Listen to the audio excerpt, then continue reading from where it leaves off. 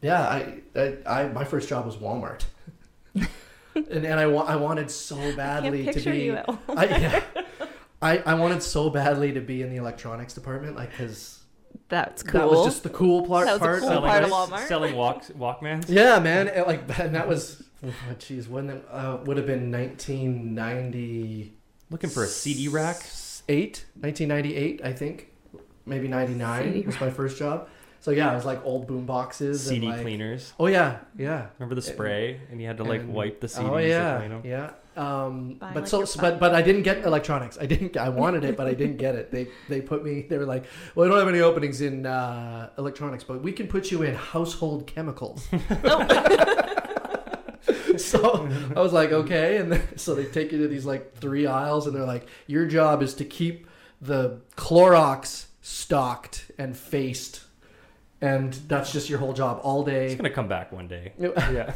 But then I did that. I was like, but every single shift I was like, but when there's an opening in electronics, right? So then I started like slowly getting my way in there, and then eventually I got moved to that. And it was honestly, it was a cool job because you get to work with other people. You're in there with like 2 or 3 other people. It's like its own store. Like a Walmart's electronics section is like a store within a store. It's like a mini Best Buy, basically, right? So I did that for my first job for a while, and then literally I went right into making money doing music. Like right after that, I joined like a sort of a more musical oriented group in Saskatchewan. Where'd you serve? Well, I did. You were a server. Yeah, I did that. I didn't start doing that until I was 20 or 21. When I got into a group that toured all over Canada and some of the northern states for like 3 years, and we traveled for like 10, 11 months out of the year. I counted once with that group. I did like over 1,500 shows in that 3-year period. Wow. Yeah. And I made money. That was my job. My job was to do that. I made money doing it. And we traveled constantly, living out of the suitcase. And it was really cool. But then just after a while, you just can't.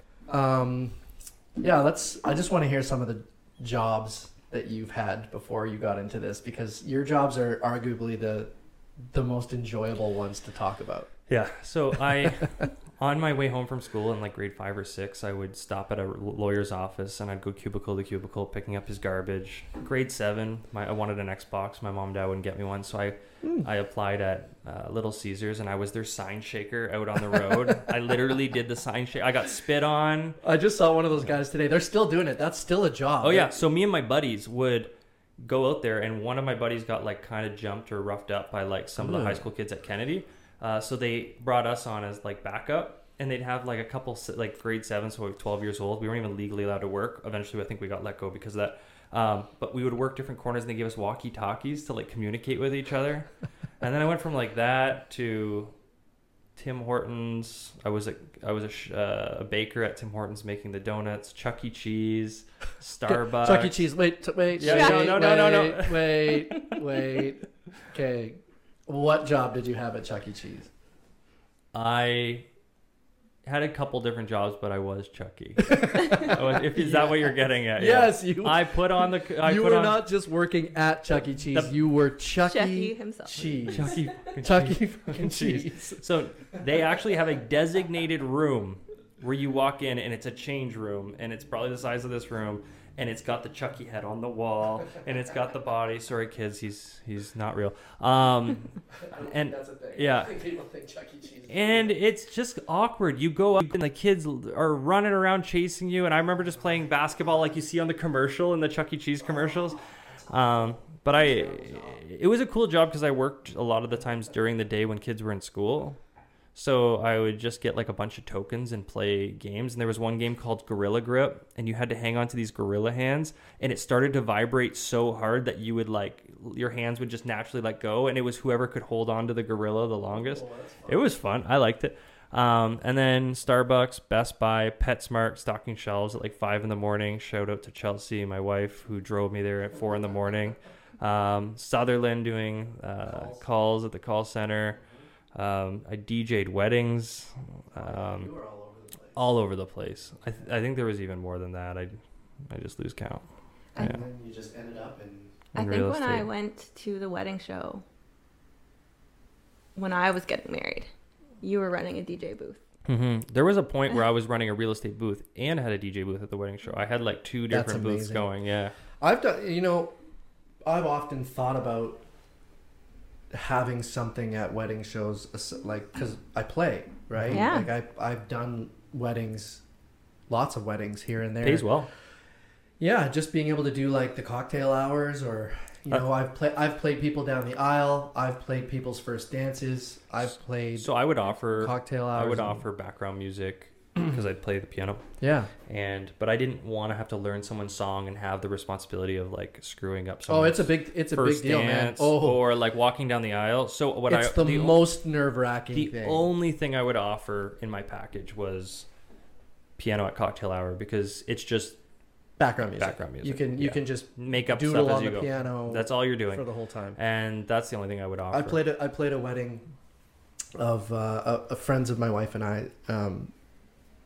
They weren't like super close friends of ours, but we'd known them through other people. And she was like, I want you to play our first dance, and it needs to be this song, and then I want you to play like in the hall, like the church or the hall, as everyone's coming in, and then I want you to play me down the aisle.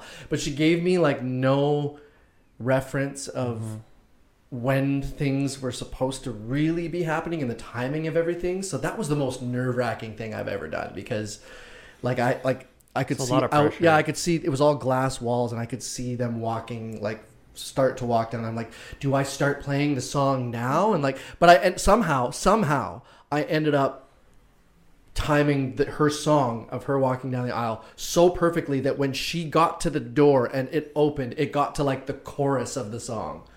That's She was like awesome. in tears when she That's heard awesome. it. I had so some embarrassing. It worked out. I had some embarrassing moments when I was DJing. I'd like put a song on and I'd run to the bathroom and think I have more time than I did, and I'd be like midstream, and I would just hear the music stop, Uh-oh. and I'm like, oh my god. I'm like, So you're hurry up, trying to, hurry up. And I'd get out there, and there's nothing more awkward than coming out of the bathroom and having the entire room looking at the bathroom like you screwed up. And the worst was I was at one in like Woodsley in the small little hall, and there's like kids dancing, and I put on a Enrique Iglesias song, but I accidentally, before I went to the washroom, played the explicit version.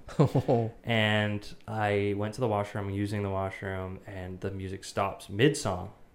I was like, okay. So I go out, and the dad's like, that effing happens again, you're out of here. Whoa. And because it was just like F-bomb, F-bomb, F-bomb, F-bomb. And the dad went up and actually shut it off, and I felt so bad. It was really, really awkward. But the worst part about that whole job is you'll never please anybody. So you'll be playing someone's like, I want country music. And you play the country music, and everyone's like, why are you playing country music? And no matter what you're playing, there's someone happy. Too many fast songs. Do you feel like, Yeah. when was that? That was a while ago, obviously, right? 2011 till about 14. Do you feel like that would have been like received even worse nowadays? Yeah. You know what I mean? Mhm. Well, then they would say, I want my money. Yeah, I this feel and like that, we're yeah. in a day and age now where, unfortunately, people take things to a whole another realm of Depends on the person. seriousness. That's true. It definitely does. But there's definitely less, I think, whereas back in 2011, you were like, oh, what a silly mistake. Ha ha ha. Funny story to talk about 10 years from now. But like, if that happened this year, Yeah. you might have somebody like bringing a lawsuit against you at for that the emotional damage that you caused their now children. there's reviews on Facebook and Instagram. And Yeah, all these that's a things. big And difference too. 2011, it was only a couple years old, so I didn't have a lot of that social media advertising. Yeah. It was just word of mouth. It was fun though. I liked it. Yeah. Oh, that's great. That's great. It got old in the end when you're busy doing other things like real estate, because you're the first one to show up, the last one to leave. There is a lot of pressure, but once you get good at it, just like with music, even though you get the pressures there, you get free food, drinks, you're hanging out with people, playing music. I mean, it's not the worst job. No, it's not. No, it was fun. I'd do it again. I want to see you get out there and just have like your Realtors for Life DJ booth.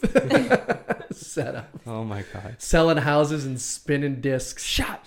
When we're allowed, we should have a party for all of our clients, and you should DJ at the party. So Jill knew me, but there was a time between when she knew me to real estate. There's like a gray area there where she didn't know me when you were in Vancouver and all that. And there was a time where I went from the 3-leaf clover in the poncho to still probably a poncho, but I had a room in my mom and dad's house next door to their house, and upstairs I had like a studio where I'd have local artists come and record. I had a little sound booth and stuff, but it was like the pre-game spot for us and our friends, and we would have like a Fisher Price kids table in the middle of the room, just like filled with beers, and we would have, because I had all the DJ stuff, and I'm such an idiot, I would have like fog machines going off with lasers shooting through the rooms and music playing, and I'm looking back at myself now like, it's just silly stuff.